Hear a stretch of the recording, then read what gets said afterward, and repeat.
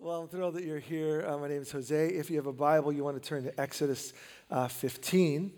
And what we want to do this morning is hear the Word of God, two longer passages, one from Exodus 15 and one from Matthew 5. So if you need a Bible, just put your hand up. They'll get that for you.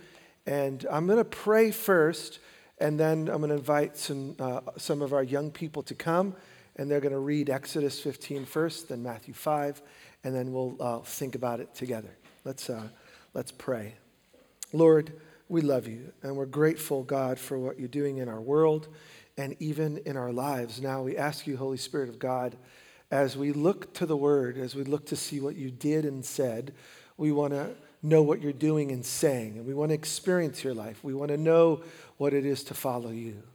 So, Lord, we want ears that are open to hear, not words alone, but what you're trying to communicate through those words. So enlighten us, we pray. In Jesus' name, amen. Exodus chapter 15, verse 22 through 16, verse 5. Then Moses led Israel from the Red Sea and they went into the desert of Shur. For 3 days they traveled in the desert without finding water. When they came to Marah, they could not drink its water because it was bitter. That is why the place is called Marah. So the people grumbled against Moses, saying, "What are we to drink?" Then Moses cried out to the Lord, and the Lord showed him a piece of wood. He threw it into the water, and the water became sweet. There the Lord made a decree and a law for them, and there he tested them. He said, "If you listen carefully to the voice of the Lord your God and do what is right in his eyes, if you pay attention to his commands and keep all his decrees, I will not bring on you any diseases I brought on the Egyptians, for I am the Lord who heals you." Then they came to Elim, where there were 12 springs and 70 palm trees, and they camped there near the water. The whole Israelite community set out from Elim and came to the desert of Sin, which is between Elim and Sinai, on the 15th day of the second month after they had come out of Egypt. In the desert, the whole community grumbled against Moses and Aaron. The Israelites said to them, "If only we had died by the Lord's hand in Egypt. There we sat around pots of meat and ate all the food we wanted. But you have brought us out into this desert to starve this entire assembly to death." Then the Lord said to Moses, "I will rain down bread from heaven for you. The people are to go out each day and gather enough for that day. In this way I will test them and see whether they will follow my instructions. On the 6th day they are to prepare what they bring in, and that is to be twice as much as they gather on the other days."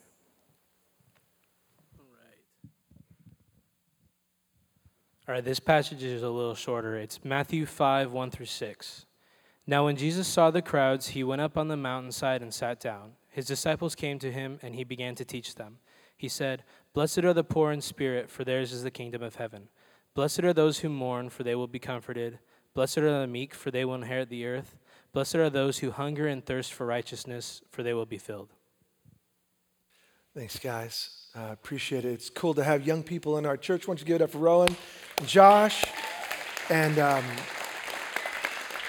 we want to give everyone an opportunity. You don't have to be 50 years old to serve God in this church, and nothing better than hearing young people read the Word of God. Well, here we are. If you're new or visiting, we're in kind of like day 8 of 21 days. Seek 21. We're committing 3 weeks of our life and of this year to seeking God together. And I don't know if you've been involved with it so far. Maybe you just come and you're new to the church.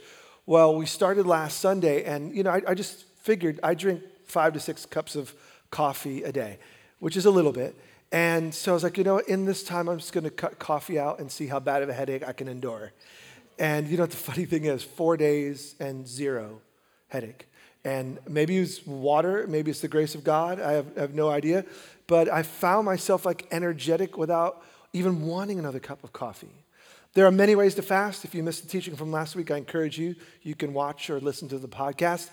But I'm doing kind of a modified, a Jewish fast was evening to evening. So you have an evening meal and don't eat till the next evening.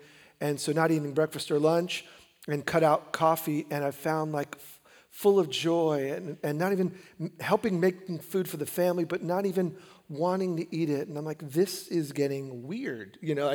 What's going on? And I think it's just the goodness of God. Now, is it the lack of food that makes you more sensitive to God? Or is it the fact that when you're fasting, you're actually looking to God? Well, what is it? Is it Does God require that we not have food to hear?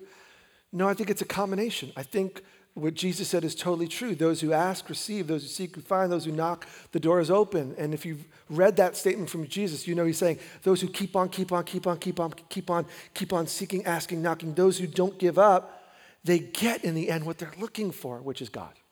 And so what we're doing, if you're new, I'm going to invite you over these next 2 weeks, we have 2 more weeks, to step in.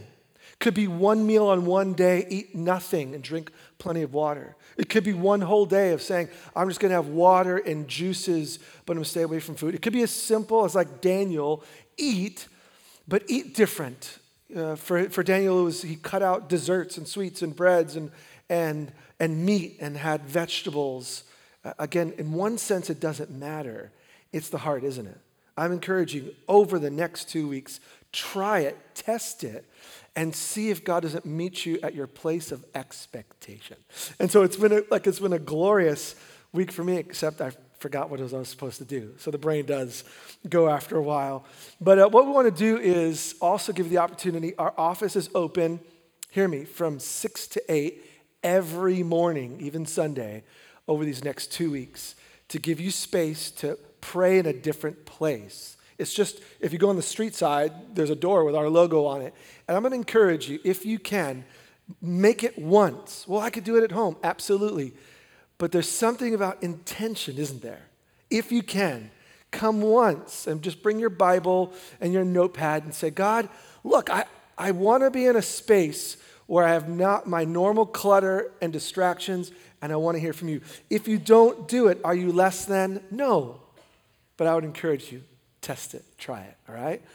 Well, we read 2 passages that seem to have nothing to do with one another. One's from Exodus, and one's from Matthew. One's Moses speaking to the people. One's Jesus teaching to people on the hill. And both are related in one regard. I don't know if you caught it. Both had to do with hunger and food. One was a narrative of a group of people who God rescued, and they were hungry and they grumbled. And the other one is Jesus on a mountainside, and he talks about those who hungering and thirsting for righteousness find themselves filled. And so we want to look at those two. Last week's topic was about, are you hungry, or what are you hungry for? And I hope that you're starting to think about following Jesus in those terms. That it's not just a moment, a moment I trust in Jesus. My name is written in the book of life, and at the end of my days, I get to be with him. And in between, it's like make it up as you go along. No. Every day is an opportunity to live hungry. Every day is an opportunity to live thirsty, to long for more. And so I want to see 2 big ideas this morning that are going to drive us into this week, where I hope you'll up the temperature of your longing even to long for God. Some of us are so distant from the concept of longing for God that what we need is, like, I was watching a movie where it was the Apollo taking off. It wasn't Apollo 13, but another movie about, space flight. And the amount of rocket fuel needed to get that rocket off the ground is immense. And maybe that's what God needs to do. He needs to so light a fire under you because you've grown so accustomed to living the ordinary, blasé, mediocre Christian life that he needs to take a rocket and fuel you into even wanting to want him more. Or maybe you're just waiting for someone to push you over the edge. You're like already there. You're just like, come on, tip me over. I don't know, but I want to see 2 things. One, hunger and thirst are real. Hunger and thirst are real. In Exodus, we see the story of a real group called Israel, a nation of people that started with one man. And I'm going to summarize the big picture of the Bible. God comes to a man out of nowhere. Abram is his name. And God says, hello, I'm going to bless you. And guess what? I'm going to bless you so much, I'm going to give you children, but I don't have any. Abram and Sarah, they're not able to conceive. End of their years, almost dead. No, I'm going to give you not only a child, I'm going to give you a family. And look at the stars, so big. See the stars, count them. You're going to have more kids than that. That's impossible. Oh, look at they're in the desert. Look at the desert sand. You count the grains of sand. You ever try that? Exercise and futility. There's just so many. Your line is going to go beyond that. Here's what I'm going to do. I'm going to bless and lead you. What we don't know in the story is why in the world God chose Abram. Like, why not someone else? Here's what we do know. When God comes to him Abram says, yes. When grace comes his way, when the grace of God, grace is getting what you don't deserve. When God comes in, what Abraham says is like, yeah, I'm there. And so God says, go to the land I'm going to show you. And guess what Abram does? He picks up his family, his livestock, and says, let's go. They don't even know where. They know the direction. They don't know where. And he goes, and he obeys a loving God who says, I'm going to bless. But if you fast forward, you see that his kids have kids, have kids, have kids. Where do they end up? They end up in slavery, 400 years. Do you ever feel like, Jesus, I chose to follow you, but why is my life jacked up? Like what? I thought you were good. I actually love you, and my life's a mess. Read Exodus, because it reminds us our momentary issues are momentary in the big picture of what God is doing. And God takes this group of people who do not look very blessed. They look messed. They're in Egypt. 400 years living, working 7 days a week. Oppressive, evil people destroying their lives. They have nothing. But God said, I'm going to bless Abram's descendants. And here we are. And they cry out to God. God hears and says to Moses, go to the land, go to Egypt and tell Pharaoh, the guy in charge, let these people go. Oh, by the way, Pharaoh's not going to let them go. But I'm going to come and I'm going to do some stuff that's going to blow his mind, including gnats and hail and locusts and water turned to blood. I'm going to do all these signs to show Egypt and Pharaoh, these are my people, and I love them, and out of grace, I'm going to set them free. They have no army, they have no money, they have nothing to offer God, but God says, you know what, I just love them. And so he goes. Now, where we picked up was God had already delivered them out, and at the end, he's going to judge Egypt for their evil behavior and says to the people, who know him, what I need you to do is, I'm going to come in, and I'm going to be the equalizer here. These people are going to know that I'm alive. But I'm going to protect you, so take a lamb that's spotless and pure and kill it, put the blood over the doorposts of your home, get in the home, enjoy the meal. You guys celebrate, but I'm going to judge those who don't know me, love me, follow me. They want nothing to do with me. They're going to know that I'm the God who is God. And so what do? They obey. They hear me. Abram hears and obeys. And now Moses and the people hear and obey. They go in the house.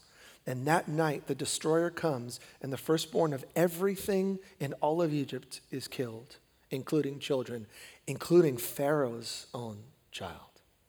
Why am I telling this story? I'm going to eventually make a point. Hunger and thirst are real. So they go out, and they make their way out, and they're celebrating. They ask the Egyptians for gold. They're like, take our cash. Bitcoin, you can have it all. We need you out of here. Get out. And they go and they walk, and then they come to their senses like, wait a minute, our free labor is gone. And they go with chariots to now pull them back. And Israel looks and sees they're against the water. What do we do? And they cry out to God. And he says to Moses, just put up your stick, man. And one night, the waters part. Hear me, people. And they walk across on dry land to the other side. Miraculous.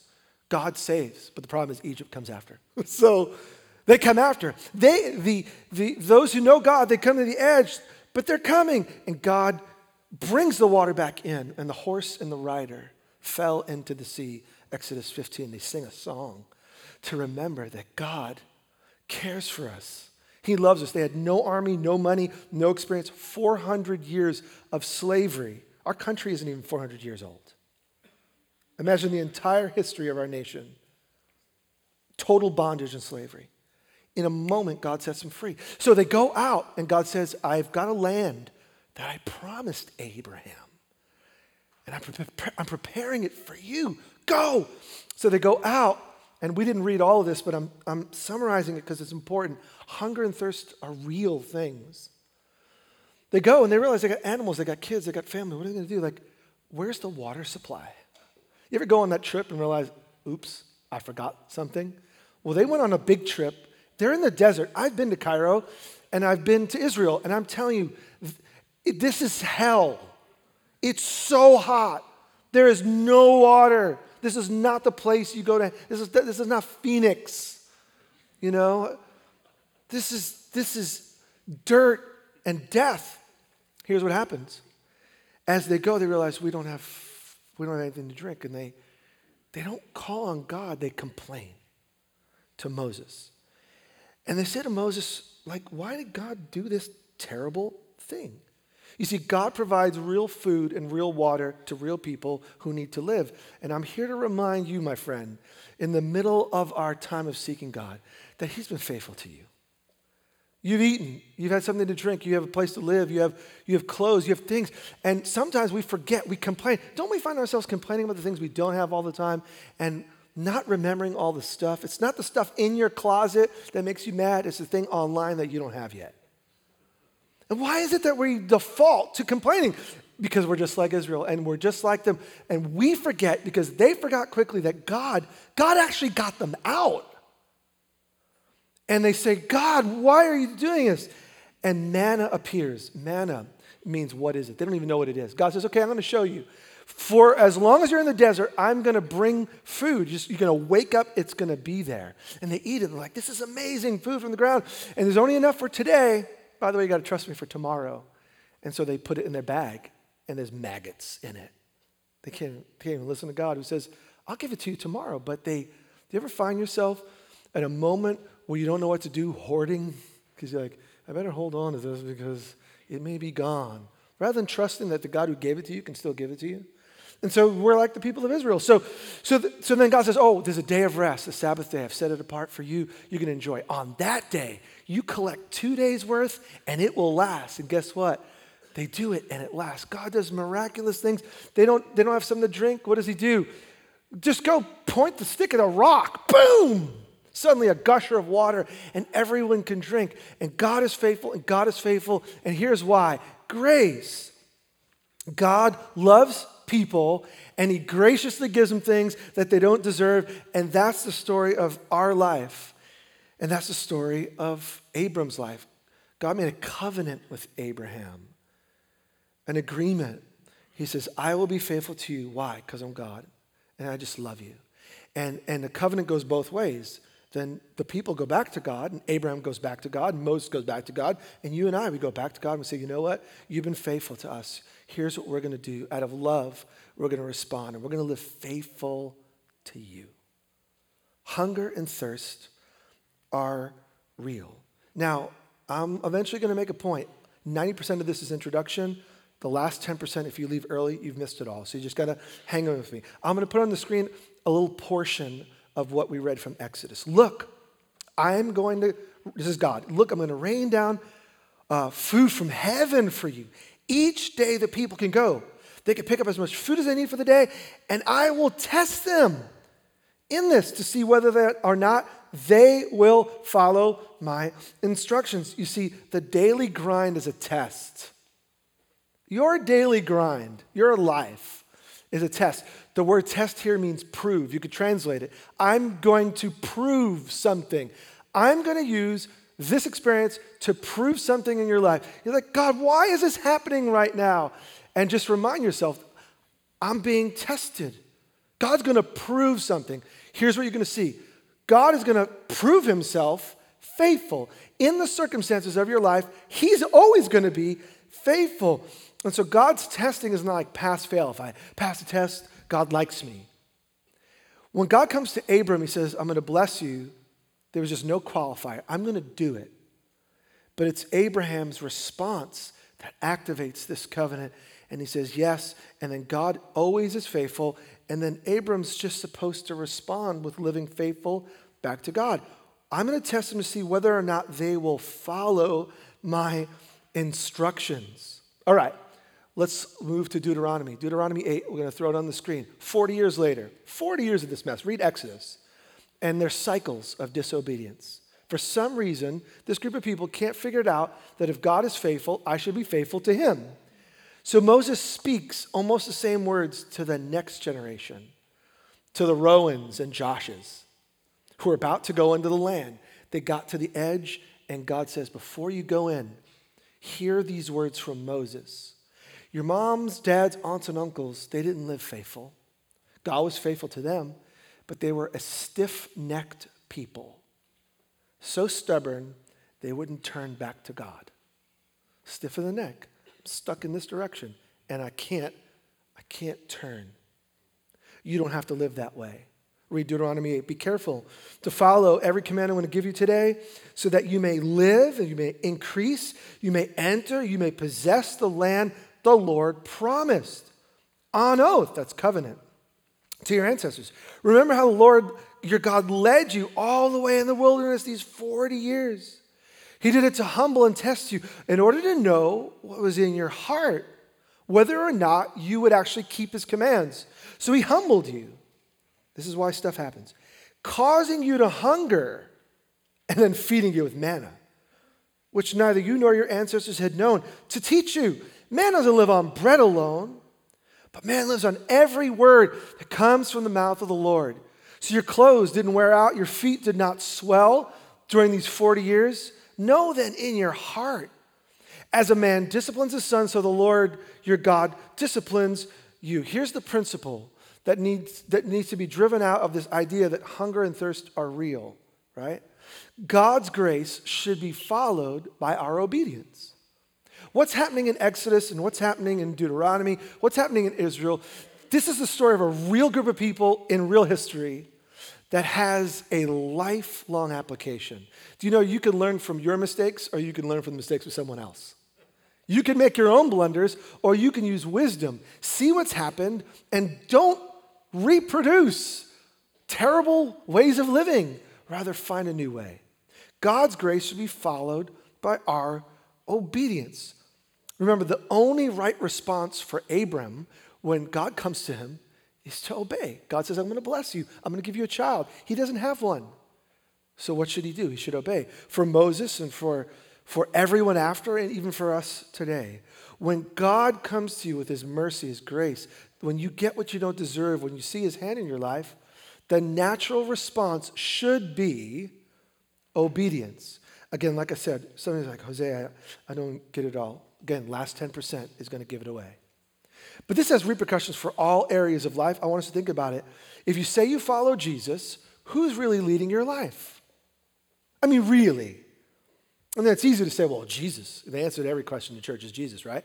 But who's really, all right, who is guiding your spending habits? Who is the one that you're looking to for wisdom on navigating friendships, relationships, whether it's parent to children, children to parent, spouse, dating, future? What about what you should focus your life's energy on? Is it your idea? Is it God's direction? Who are you leaning on day by day? Now, if we're like Israel and we're honest, we try to store up for 2 days because we're afraid to trust God every day, aren't we? And yet God gives us this opportunity to live hungry. Hear me. God's designed your life to live hungry and thirsty. God is putting you where he's putting you so that you will live hungry and thirsty. We want to be living in the land of promise. We want to not worry about anything so that we can be lazy. And God says to Israel and says to you and me, I'm going to discipline you like a father lovingly disciplines their kids. If you're a parent, you know this. There are times in your life where your child wants something and you want to give it to them, but they're not ready for it. They're just not ready for it. Like, I'd love to give my 5-year-old a car and have him drive it. I don't have a 5-year-old, but hypothetically. But that would be foolish for me to give a 5-year-old a car and say, take the keys, and here's a stick so that because you can't reach the pedal. Here's a stick to push down the pedal and go for it. Enjoy, it's yours. We're insured. That'd be foolish because you realize as a parent, my 5-year-old's not ready for it, even if they want it. I want to drive, Daddy, someday. And so in the same way, God puts us in circumstances. We're like, why? And God's saying to us, I designed your life so that you can live hungry and thirsty for me. Hear me. Every day. Daily bread. And the only time God gave him enough for 2 days when he said, I want you to sit and enjoy and look to the heavens and realize this one who created all this loves you. There's a day for you to rest. But on every other day, you need to come to me. Now, that's supposed to be the normal experience. I'm drawing this out because I'm frustrated with my own life, and you may be frustrated with yours. Why is it that we are so slow to learn that God is trustworthy and his grace is there and he's for you and he's with you and he's wanting to provide everything for you? Why is it that we have to be so resistant and reliant on ourselves? Why? Now, hunger and thirst are real. That was the first idea. Second one, and then we'll make the point. Hunger and thirst are metaphors in the Bible. So when you see hungry and thirsty, sometimes it's Exodus, like they really needed something to drink, really needed something to eat. And then also it became a metaphor to speak to our soul. So I'll throw a couple of examples. Psalm 42, verses 1 and 2, one of my favorite Psalms. As the deer pants for streams of water, so my soul pants for you, my God. The psalmist is out there in the middle of nowhere, and there's a deer. And if you've been to the Middle East and you've been to the Holy Land, you know water is such a rare treat. And so the deer finds its way, and by the time it gets to the water, it's just dying of thirst, like, I need you. And the psalmist, when writing, uses the metaphor. Like that animal can't go another day without that water. I long for you. My soul thirsts for God, for the living God. When can I go and meet with God? And so in the Psalms, you see this hunger, thirst. And then you see it in the prophets. The prophets are the ones who reminded God's people of what God said. The prophets almost had nothing new to say. If you've ever gotten stuck in reading, Isaiah and Jeremiah and Habakkuk and the other prophets, it's because our situation's so different. But let me give you the brass tacks. All they did was says, look at what God did. Look at why your life's a mess. If you turn back to God, he'll bring you back. That's the story of the prophets. So Isaiah uses the metaphor, Isaiah 55. Come, all you are thirsty. Come to the waters, and you who have no money, come buy and eat. Come buy wine and milk without money and without cost. In other words, grace. God wants to give you, right? Why spend money on what's not bread and your labor on what doesn't satisfy? Listen to me and eat what's good. You'll delight in the richest fare. These are all metaphors. Give ear and come to me. Listen that you may live. Can't you see yourself in the story? There are seasons of our life where we're chasing after all these things, and God is just trying to get our attention and say to us, I am the one you really want because I'm the one who really satisfies, which is why I'm slow on the fasting thing. I was honest last week. This has been not a discipline in my life, and I'm kind of kicking myself, but I'm not. I'm just 46 and learning that when you pull away food and you go throughout the day, you realize how good food is. And when drinking water with lemon, because enough's boring water, I just get bored. So I got to throw lemons in it, I throw lime, I'll throw anything in there just to mix it up. And then you're drinking your water, and a little piece of pulp just goes down, that little pulp, and it just goes down. It's like, this lemon, I don't like lemon pulp, but lemon pulp tastes so good right now. And you know what? I feel like a deer panting. And then I realized, God, why is my appetite for you not that joyous and desperate? So fasting doesn't make you more spiritual, but I realize fasting can put you in a place where you say, man, my lack of a love for God is embarrassing. So that's not a guilt trip. It's an opportunity. You see, we're like ancient Israel, and I'm leaning almost to my point. We're like ancient Israel. So when you read about them, put your name in there. Yet God calls and God saves and God provides and God does all this stuff. And the invitation in Exodus is to come back. He says to the people, Moses says to the people, stop that. Come back. The invitation in Deuteronomy, come back. The invitation in Isaiah, come back. The invitation of the whole Bible is to come back. And don't forget, Deuteronomy 8, he says to the people, the previous generation missed it. In other words, you could be loved by God, called by God, rescued by God, and still not reach all the things that God intended for your life. That's absolutely possible. Don't let anyone tell you, if you just follow Jesus, it's all going to work out. No, it's not. Amen. It's not all going to work out. You can love Jesus, But grace not followed by obedience will lead to, and then you fill in the blank. You can really wreck your life. You can really wreck your family. You can really wreck your future. And God, this is the crazy thing about God. He's a better parent than us. He will still step in and love and heal and forgive. But the scars will be there. And by the way, that generation never made it to the land of promise. So that's a warning. You can miss God's beautiful blessing, but you don't have to. Ooh, I'm almost there. Let's go to Jesus. Matthew 5. This is the point. I went in Exodus and Deuteronomy because I wanted us to remember we're the wanderers, we're the rebellious ones, and the prophets and all the scripture calls us back.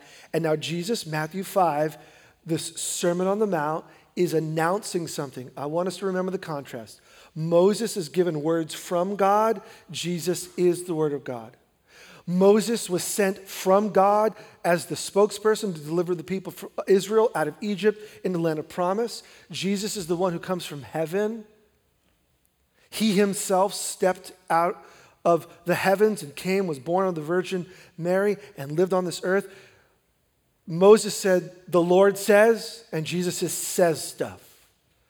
Jesus is now going to announce the same message with a twist.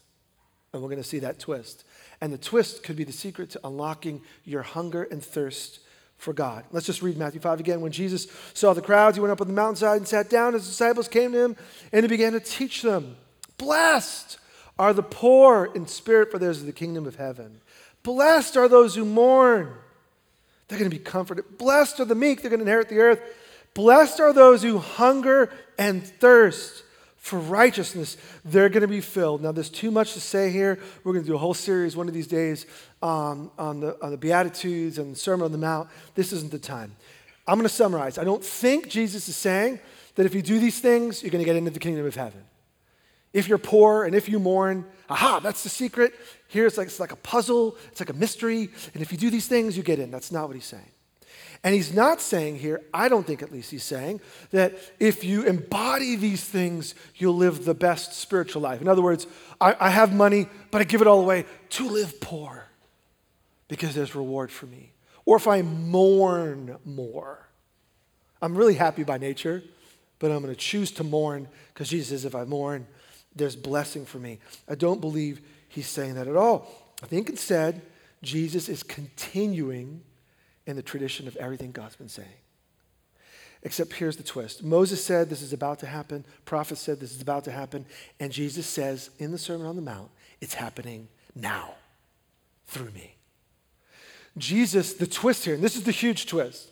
Moses can hear instructions to say, if you get in the house, put the blood over the doorposts, then you'll be safe. Jesus says, nobody takes my life. I'm giving it freely. And he stands at the doorpost of your life with a cross, and he is the blood, and he is the sacrifice, and he says to you, no one else is going to pay for you, I am. So on the Sermon on the Mount, before he goes to the cross, he declares, I think these Beatitudes, the blessed ones, are the things that are going to definitively happen because of Jesus. Let me explain. The word blessed here, we see it as like a foreign word, but it just simply means happy, fortunate, good news, wonderful news, privileged are the ones. Jesus is declaring, because of him, there are people in poverty, but they will be happy, fortunate, they will be good news people because God's going to meet them where they're at. The meek, those who mourn. But I want to focus just for our sake, for the last couple of minutes, on this verse. Those who hunger and thirst for righteousness will be filled. Blessed are those who hunger and thirst. Happy are those who hunger and thirst. What does this mean practically? What does it mean for us to hunger and thirst for righteousness? Because Jesus declares, he promises, these aren't suggestions. This is going to happen in your life. And you just see, I'm speaking to those who are following Jesus right now. You may not feel God's presence, and that can come or go. You may not sense his nearness. You may not know his ways. But I'm telling you, in Jesus' name, what he is saying will be true for your life. There is blessing for you, and you will be filled despite your horrific circumstances. You are the blessed who hunger and thirst for righteousness. What does that mean? At least 3 things. Write them down. These are the points. I said 1, but it was tripartite. I'm Trinitarian. It's 1 and 3 or 3 and 1. All right. Thank you for laughing, Ian. Those who hunger and thirst to live. What does it mean to hunger and thirst for righteousness? Those who hunger and thirst to live in right relationship with God will be filled. Jesus declares anyone now, rich or poor, man, woman, urban, suburban, churchgoer or not, religious or irreligious, anyone who hungers and thirsts to know God because of Jesus is going to be filled. Why? Jesus came to save everyone. Everyone who calls on the name of the Lord will be what? Saved, rescued, just like Israel. He scoops them out of bondage and he brings them into the promise of new life.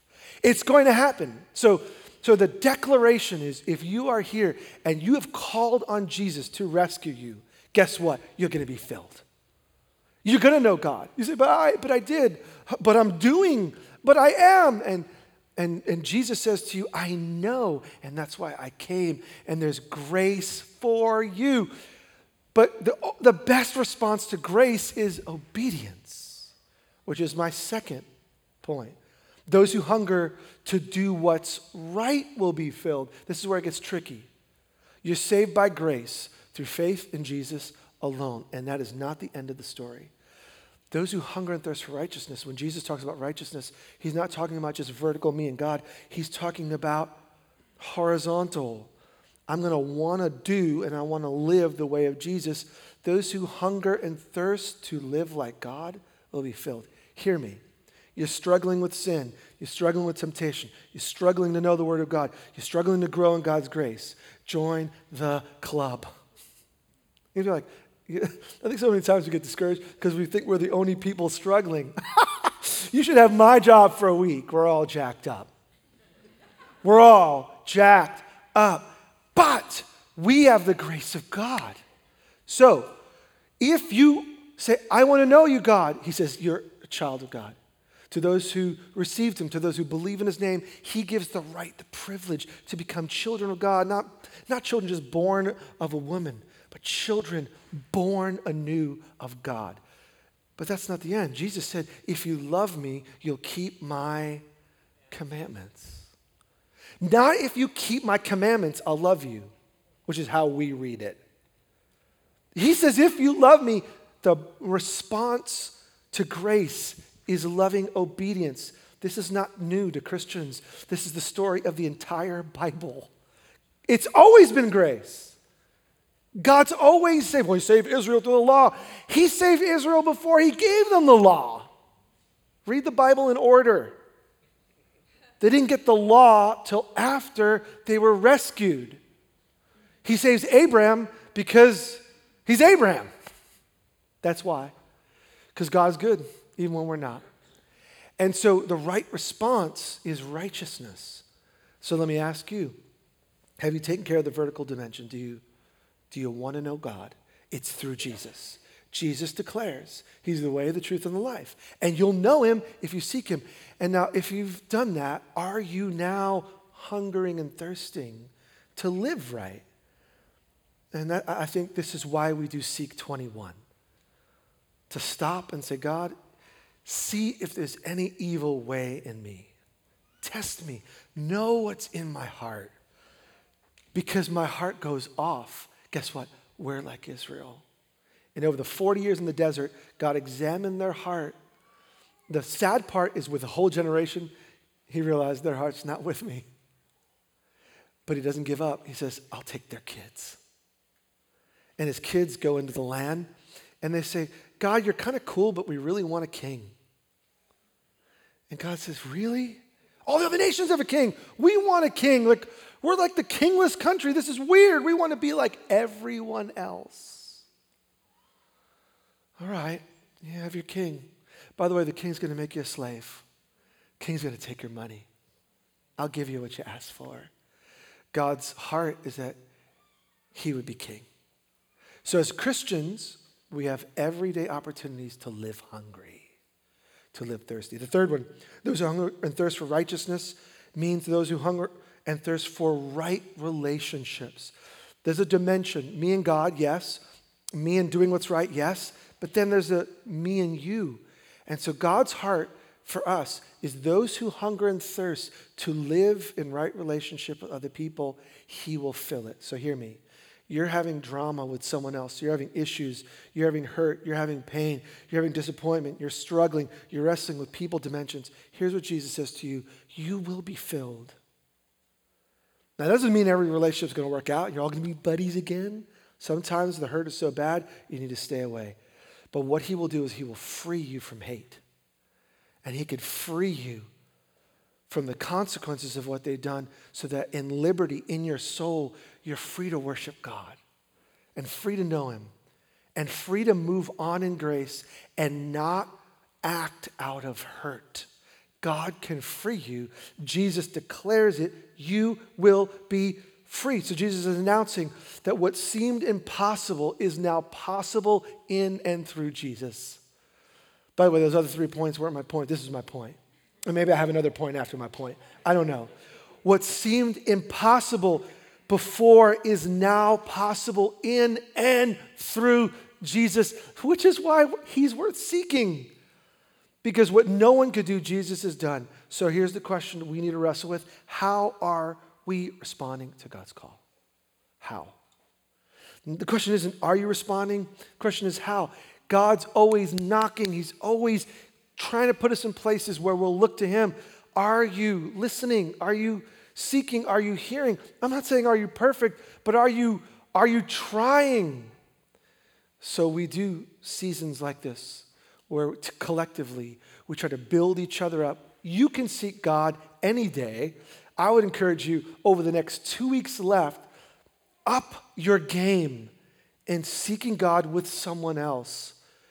If you spend a morning in prayer or Bible reading, find someone to talk about it with and grow in grace together. How are we responding? Are you even following Jesus? If not, without that vertical, without being right with God, how am I in a spot to be right with you? If I'm full of junk and evil and sin and baggage, how can I love you the way God loves you? I can't. So I come to God and receive love, and then his love liberates me so that I can be a loving person to you.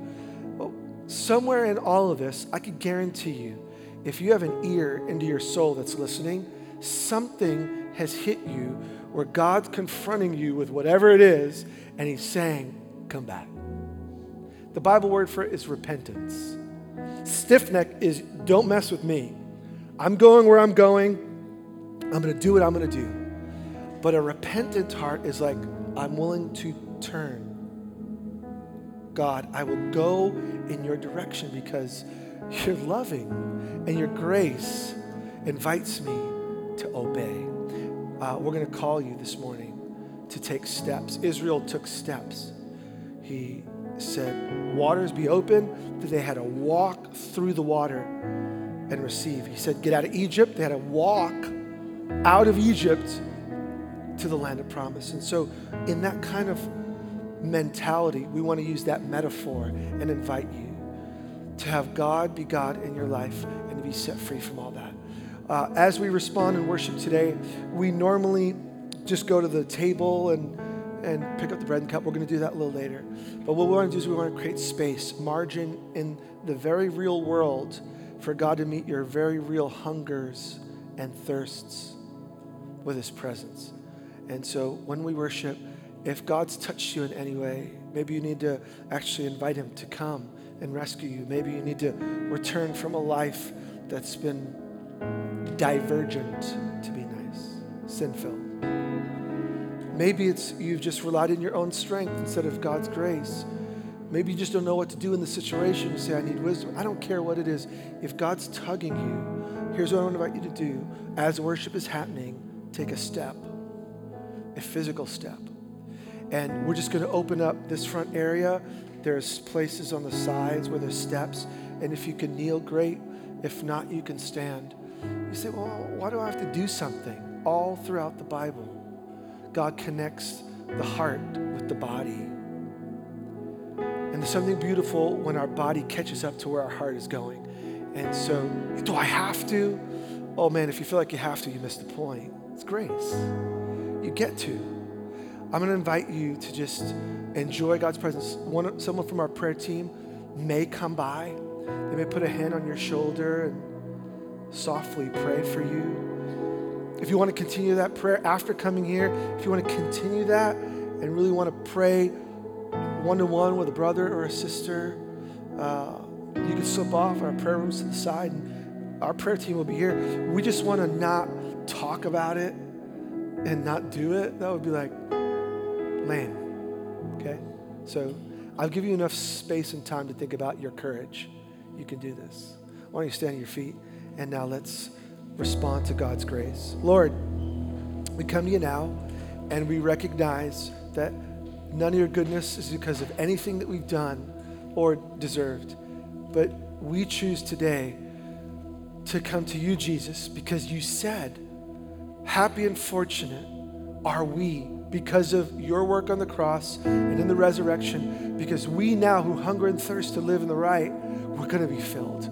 So fill us now, Holy Spirit of God, we pray, as we respond tangibly, visibly, as we say yes to you. God, meet us where we're at and change us and make us the people that you longed for from the beginning. We go your way today, Lord Jesus, because you're good. Amen. During any of these songs, I invite you to come and just take care of it.